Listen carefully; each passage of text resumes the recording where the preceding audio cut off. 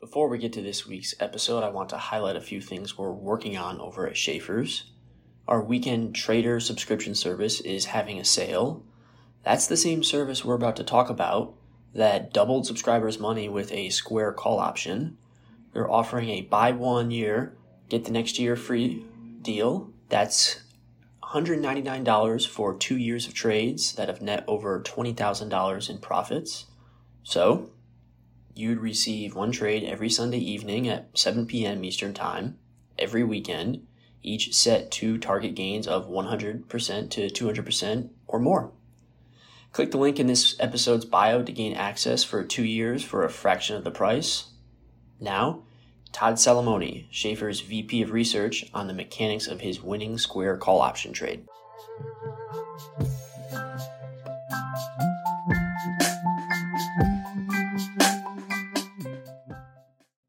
Ladies and gentlemen, welcome back to the Schaefer's Market Mashup. Patrick Martin here, August 17th, with another esteemed in-house guest. Please welcome on the show for the first time, Schaefer's Senior VP of Research, Todd Salamone. Todd, thanks for coming on. How you doing? Doing great, and thank you for having me, Patrick. All right. Todd, if you guys are not familiar, he writes Schaefer's Monday Morning Outlook as well. He's here to run through the highlights of a successful Square, ticker SQ, options trade he closed out early in August. You know, as we do with these post-mortems, we're going to hit the film room, kind of see what he saw, dig into his mind a little bit in regards to how he manages trades. But first, you know, he's a first-timer on the pod here, also celebrating a huge 38-year anniversary here at Schaefer's. 28 years. 28 years. I threw you an extra decade there. Before you know it, it'll be 38.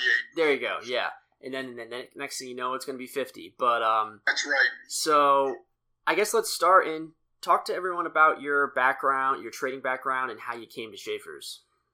Okay, first I went to the Ohio State University in Columbus, Ohio, and it is there that I double majored in finance, and I emphasized a lot of investing classes. We actually managed part of our endowment portfolio, a real portfolio, is part of one class. So I've always had an interest in the stock market. So I took finance, and then I also double majored in insurance and risk management. And, I didn't realize it at the time that going into what I was going to do ultimately over these next 20 years after graduating from Ohio State, as Schaefer's Investment Research was my first job out of college, that I would be working with options. And if you think about it, not only are options a speculative tool, but they are a risk management tool. So my double major at Ohio State was very pertinent to what I do now, these 28 years later. Yeah, it seems like your education, you were tailor-made for this fit. Kind of in the same way that Justin Fields seems like he's tailor-made for the Bears offense. Exactly. So, okay, well, and what I find fascinating about that is, you know, you were entering at a time when options weren't nearly as popular as they were now, so you have been really in on the ground floor for this huge burst in popularity in the past. Oh yes. Yeah, I was thinking about that the other day. When I came in, I think Bernie had been roughly into this business, coming from the actuarial business, for about 10 years. So Bernie was in it for about 10 years before I came. And, you know, you think about it, he was really in the groundwork. But, you know, I've seen options evolve anywhere from, you know, it used to be they were singly listed. Something traded on the Chicago Board Options Exchange, and that only. And around that time, there were only about 4 or 5 option exchanges. Now there are too many to count on one hand as far as number of options exchanges, and they're not singly listed; they're multiply listed, except for one, and that's I think the SPX options, which the SIBO owns and maintains. But so you've got you've got singly listed versus multiply listed, which is great for the retail or anyone, because now there's more competition to generate volume, and where there's competition, there's better pricing. And you've got different types of options now, weekly options, which were not available back when I first came in this business. So yes, options have evolved. You've had the exchange traded funds, and with that, you've had options on exchange traded funds, giving investors a hedging tool or a way to play a sector. So yes, it's the options market itself has evolved, and with that, tremendous growth. Yeah, I've been very fortunate, considering I've only been around for 4 odd years, to have a lot of these guests on that have really taken me to school, including a lot of the SIBO guests and guys like you and Chris Pribel, who have really kind of brought me up to speed as to how things have changed in the past, 20 odd years. Let's roll to the highlights here. You entered this square position on June 13th, it looks like, and you closed it out on August 8th. So in less than 2 months, you doubled subscribers' value. Walk me through your thought process, both before, during, and after the trade. I'll give the floor to you. It's kind of interesting, and I'll be honest, this was an unusual trade as far as how it developed. I'm one that uses a lot of screens. I make some observations. I get with our quantitative analyst guys after a series of observations, and we develop screens so that I have better awareness of those exact patterns that may be emerging that I'm seeing working. But to an extent, I think this trade actually evolved because back in June at first, it was around mid-May, I had noticed first that Square was extremely correlated with Bitcoin. As Bitcoin rose, so did Square. As Bitcoin went down, so did Square. And I think it was around May or so that Bitcoin went into negative territory year to date. And so I was actually, from a technical perspective, thinking to myself, wow, here's a tech stock, negative territory, market's higher overall. This could be a potentially bearish situation developing. And so I just start following it. And I'm, as a trader, I don't ever just put something on my radar and trade it that day. I want to get a feel for different things, whether it evolves from the screen or what have you. But in this case, a lot of it was anecdotal, some headlines. You had back in early May, mid-May, the Bank of England Governor Andrew Bailey saying, buy crypto if you're prepared to lose all your money. And then crypto and Bitcoin were not behaving so great. And then around mid-June, JP Morgan came out with a bearish forecast. They were noting backwardation in the Bitcoin futures market back in 2018, how something similar happened. Bitcoin went into a bear market during that backwardation in the futures market of Bitcoin. You had forecasts for $20,000 Bitcoin, and again, just to give you some background on this, I've seen in the past where after a trend is in motion, and then all these forecasts come out with extremes. In this case, I think Bitcoin may have been at 36,000. Mm-hmm. Now you got predictions for 20,000 after it already declined. I think it may have been 50% or so. Sometimes when those extreme forecasts come in, it usually marks a bottom or a near bottom. So that was getting on my radar. Just other examples where I've seen that Tesla at its top, analysts were coming in, and this was a few years ago, saying that with these huge bullish forecasts, and then when it went through a funk, all of a sudden all these extreme bearish forecasts came in. Same with the S&P when it bottomed in 08, 09, huge bearish forecast after it had already gone down some 50%. So it's not often you see that, but I saw that, and because I was watching Square, I was paying attention to these forecasts, and now, in the midst of these forecasts, I'm thinking to myself, I'm watching Square, and I'm looking at a monthly chart, and I'm like, this isn't so bad. It's pulled back a lot, but it's still 100% up, 100% year over year. Mm-hmm. It's even amidst all these bearish forecasts, it's holding this round 200 level, which was actually double its 18 peak before. So the shares had peaked around 100 or so in 18. fell back all the way to like 40 or 50, I believe it was. And it wasn't until June of 20 that it broke out above that 100 level. So I found it interesting that now it's holding 200, even though everybody is saying that Bitcoin is going to go down. And with that, I'd say it was an implied forecast that Square would go right with it. But amidst all that, Square was holding this 200 level. And if you think about it, those that bought that breakout in June of 20 above 100, they had doubled their money. So the fact that it was holding there was telling me, there's not a lot of sellers here right now. So right there, I'm saying maybe I'm way too late in this bearishness on Square. And then it was around mid-June. So I'm thinking to myself, maybe this is a bullish play.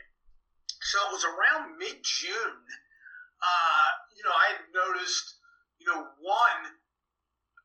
was looking for some type of pulse to the upside. Okay, you've got all these seemingly bearish headlines. It's holding a level, but it's got to show me a little more. So around mid-June, it broke back above the 217 level, which was its December 2020 close. So it was a year-end close last year. Broke back into positive territory, and then it also broke above a trend line connecting lower highs that were in place since April. So now it's showing me a little bit of pulse amid all this bearishness. And then if you look at the sentiment, I had noticed short interest was still pretty significant. It was 8% afloat, and I'm not one to just say, okay, 8% is 8% afloat, that's high short interest. I'm looking at it I'm looking at a graph of short interest. And I'm noticing even amid this pullback that Square had been in, the shorts were still losing money. And now their chance to cover was probably imminent, because now it had gone down to 200, it had held a key level, now it's breaking out above a trend line, it's back into positive territory, maybe the shorts will cover. I had also noticed, too, that the shares were trading around a big put open interest. And I looked at a graph that quantifies puts relative to calls with this stock at strikes in the immediate vicinity of the stock.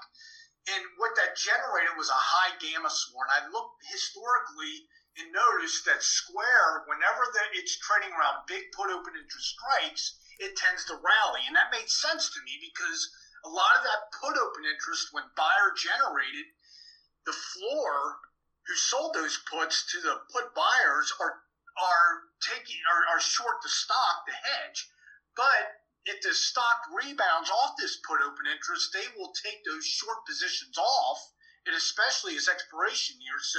So that to me was telling me not only is this technically looking better, but there could be some short covering in the very near future. So long story short, that's how something that got on my radar as a potential bearish play became a bullish play that ultimately doubled in price.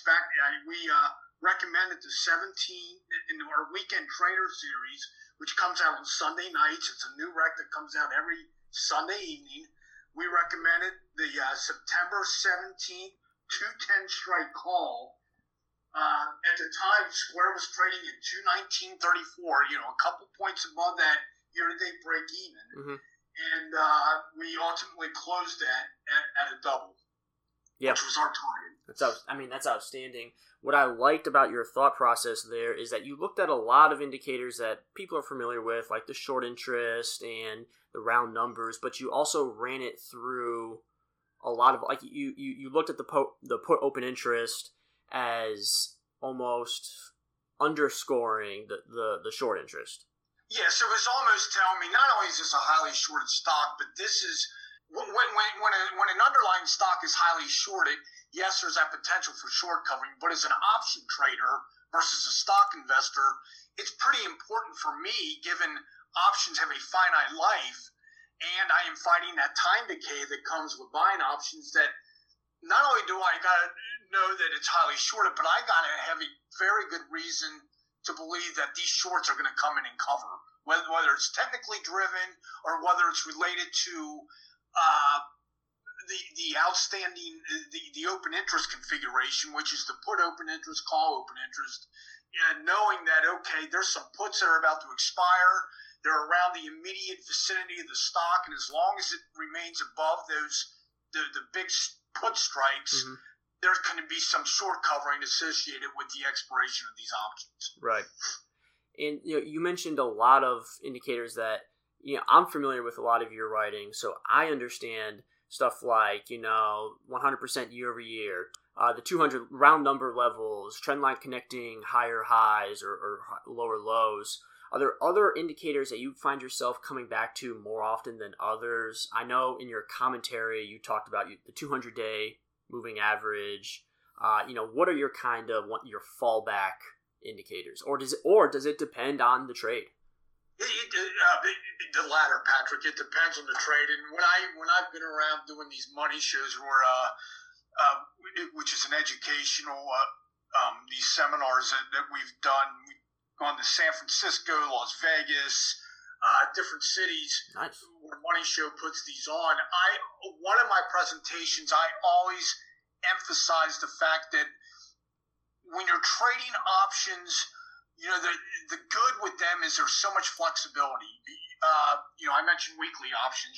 If your outlook is over through this coming Friday or a couple weeks from now, you can play an option on that, or it could be a few months from now.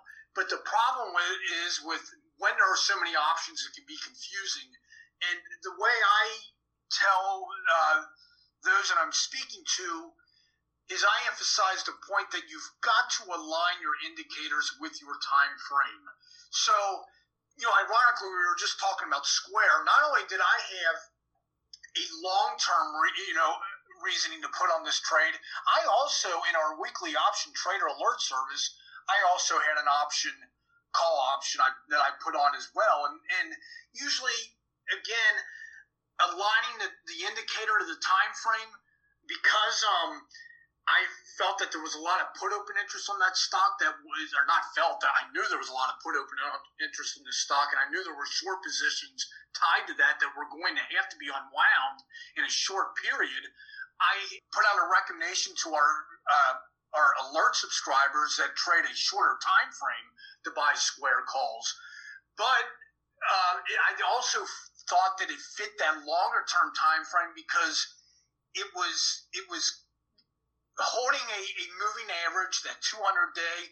But when something's trading down at a 200-day moving average, I also know that sometimes it may take time for the move to develop as it works its way out of that trough, okay. And it may take some time to develop. So, especially when I'm using anecdotal type sentiment measures, like all those headlines coming out with those bearish forecasts. Yeah.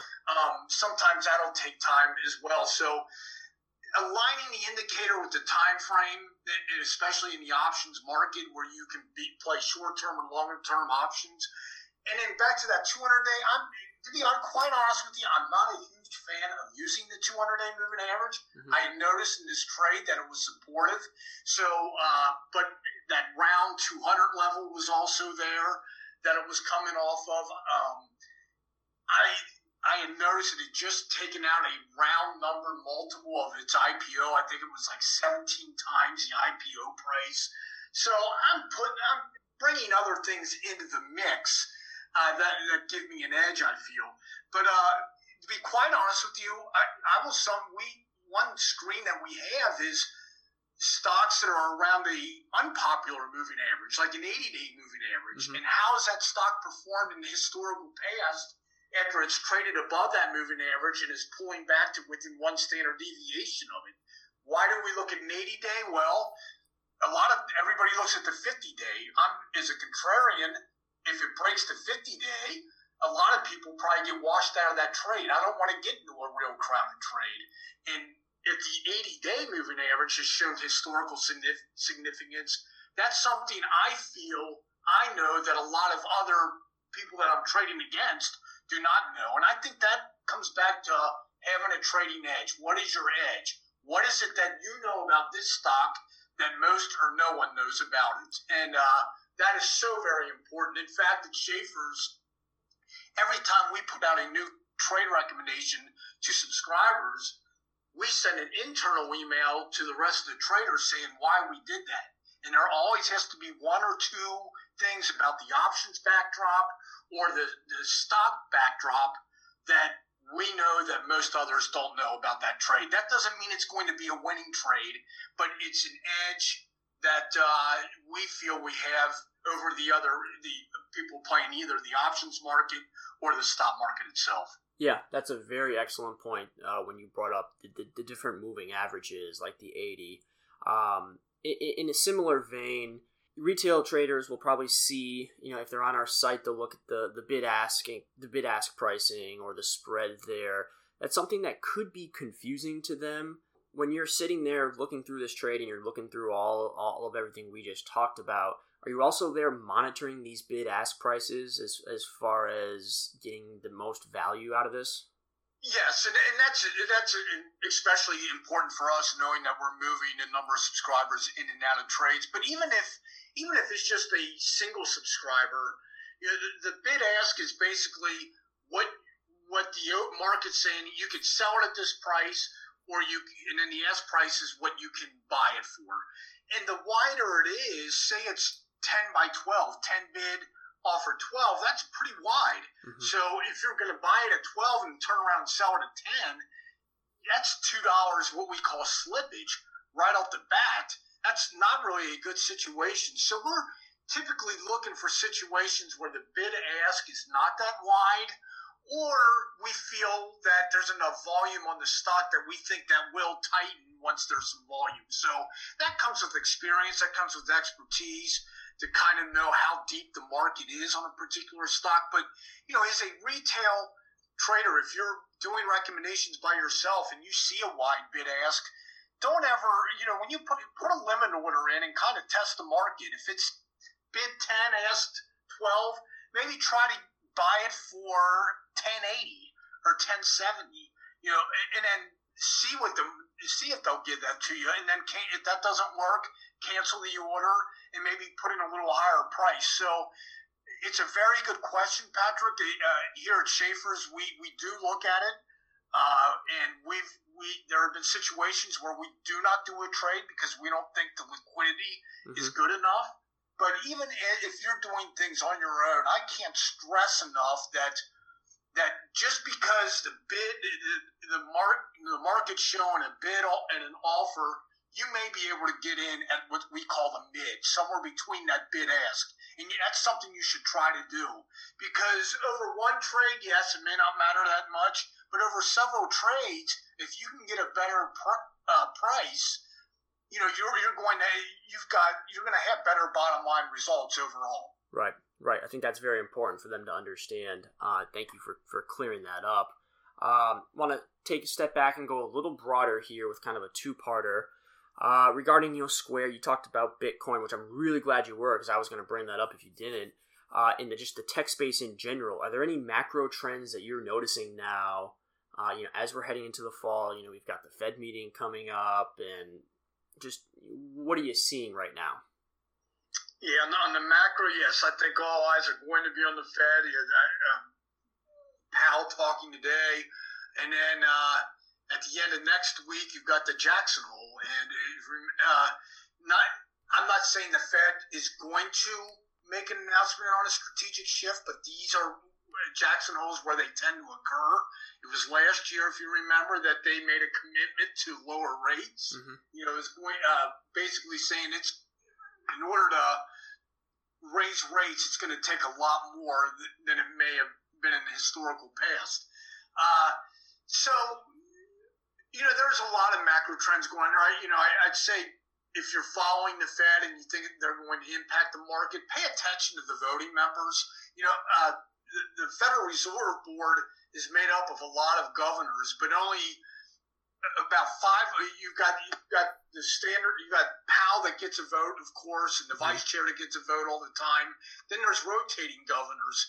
So whenever I hear a Fed governor make a comment on whether there's going to be tapering or when they should lift rates, I look at see who's voting now and who's going to be voting in 2022, because those are the voters, and their comments are more relevant than those that are on the Federal Reserve Board and don't have a vote. And you can go to the Federal Reserve site and see who the voting members are. And I think the Fed will impact stocks. Another macro trend is just this whole COVID variant.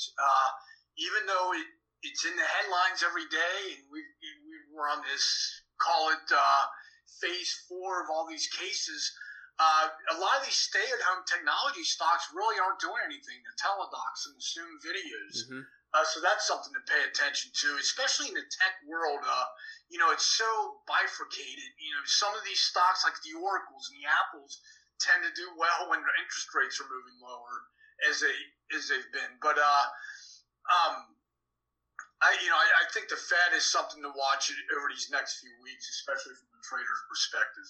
Yeah, you make a really good point about checking and see who actually has a little more heft to their comments. So on a wrap-up note here, I want to talk about kind of your trade management philosophy here. Do you have any parting wisdom you'd like to give to our listeners as far as getting started, sticking to a process, like you said, finding an edge? You alluded to it before, but I'll give you one last chance to talk about it. Well, yes, and again, I'm going to talk purely from an options trader. And I mentioned before timing and aligning indicators, and that's because options have a finite life, and as an option buyer, I'm fighting that time decay. So first and foremost, no matter how experienced you are, no matter how good you think you are, your win rate when you're buying options is going to be less than 50%. And that's tough for people to handle, especially those that are well-educated and did well in school, because if you're taking a test and you're right less than 50% of the time, you're not moving on. Oh, you're screwed. And that's tough and for people to grasp. And let's face it, we are all human beings. We hate being wrong. And the reality is, as an option buyer, because you have a finite life, you can't buy a stock and hold it on for the next 50 years, and you got that time decay, your win rate will be less than 50%. If you can't live with that, you shouldn't be buying options. Now, does that mean you're going to lose money because your win rate's less than 50%? Absolutely not. No, hell no. And I'd welcome any of you listeners to call in if you're interested in buying some or subscribing to our newsletters that offer recommendations, to ask for a track record. And you'll see some great returns, but you'll also see more losing trades than winning trades. So how does that happen? Our average win is going to be bigger than our average loss. And that goes back to the age-old maxim, and I'm sure you've heard it before, and I've heard it, I'm exaggerating, 1 million times since I've become a trader. You got to let your profits run and cut your losses short. So I know that when I lose, I'm going to lose on average probably 40 to 50, maybe take a 60% loss on a trade. Mm-hmm. So in order for me to be profitable, I cannot be taking profits at 70 and 80%, no matter how tempting that is. I'm at least every time I put on a trade, if I don't think that option can produce a 100% return or better, I'm not going to do the trade, and I'm going to be disciplined to stay in for that profit. Options, the beauty of options is you can only lose what you put in the trade, but your maximum profit potential when you're buying them is unlimited. So, if you look at our average win rate on some of our products, some of them are more than 100%. And that's not because we're taking profits right away at 20 and 30%, right? No matter how tempting it is. We're letting our profits run, and generally what we do in some services is if it gets to 100% or more, we might tell our subscribers to close half the position and see if that other half can run. At the very least, the worst case possible, we're going to have a break even on the trade. If we close that first half above 100%, we will have a profit on that trade no matter how the second half turns out. But a lot of times, we might close one half out at 120%, the second half out at 200%, resulting in 160% profit.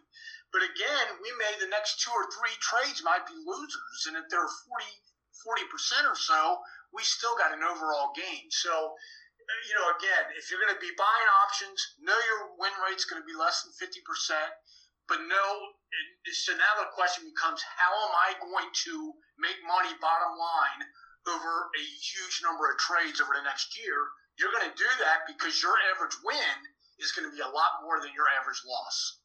And if you go into options trading, options buying specifically with that philosophy, you will do well, assuming you have some edge over the options market, which I believe we have because we've got a lot of tools, such as a volatility scorecard that tells us what underlying stocks have typically been good for option buyers. And these are tools that we rely on, and combine that with our screens that we think give us an edge over other market participants in the stock market and over option buyers in the options market. Yeah, very well said. I'm really glad you brought up the ability to close, half a position and close out the final portion later. I mean, that's very well said. Honestly, you can probably moonlight as a motivational speaker too, because I'm sure this is going to get people amped up. Schaefer's Senior VP of Research, Todd Salamone. Thank you again for coming on. Todd, I'll give you one last question. How many wins for the Buckeyes this year? Let's say at least double digits. Be on the safe side. Yeah, okay. But let's just hope undefeated. Okay, there you go. You heard it here first. But again, Todd, thanks for coming on. Your insight is just incredible. It's great to have you on. Hopefully we can get you back on, because I feel like we just scratched the surface here, and it was a lot of fun, listening. It was a lot of fun, Patrick. Thanks for having me. Great questions, and great setup. So it's your setup questions that allow me to impart my wisdom. I appreciate it. Cheers, Todd. Yep, cheers to you. Thank you. If you enjoyed that episode, don't forget to subscribe to Todd's Monday Morning Outlook, delivered to inboxes every, you guessed it, Monday morning. It offers up an amazingly insightful macro look at the week ahead, index levels to watch, open interest configurations, much more. Hit the link in the episode bio to sign up.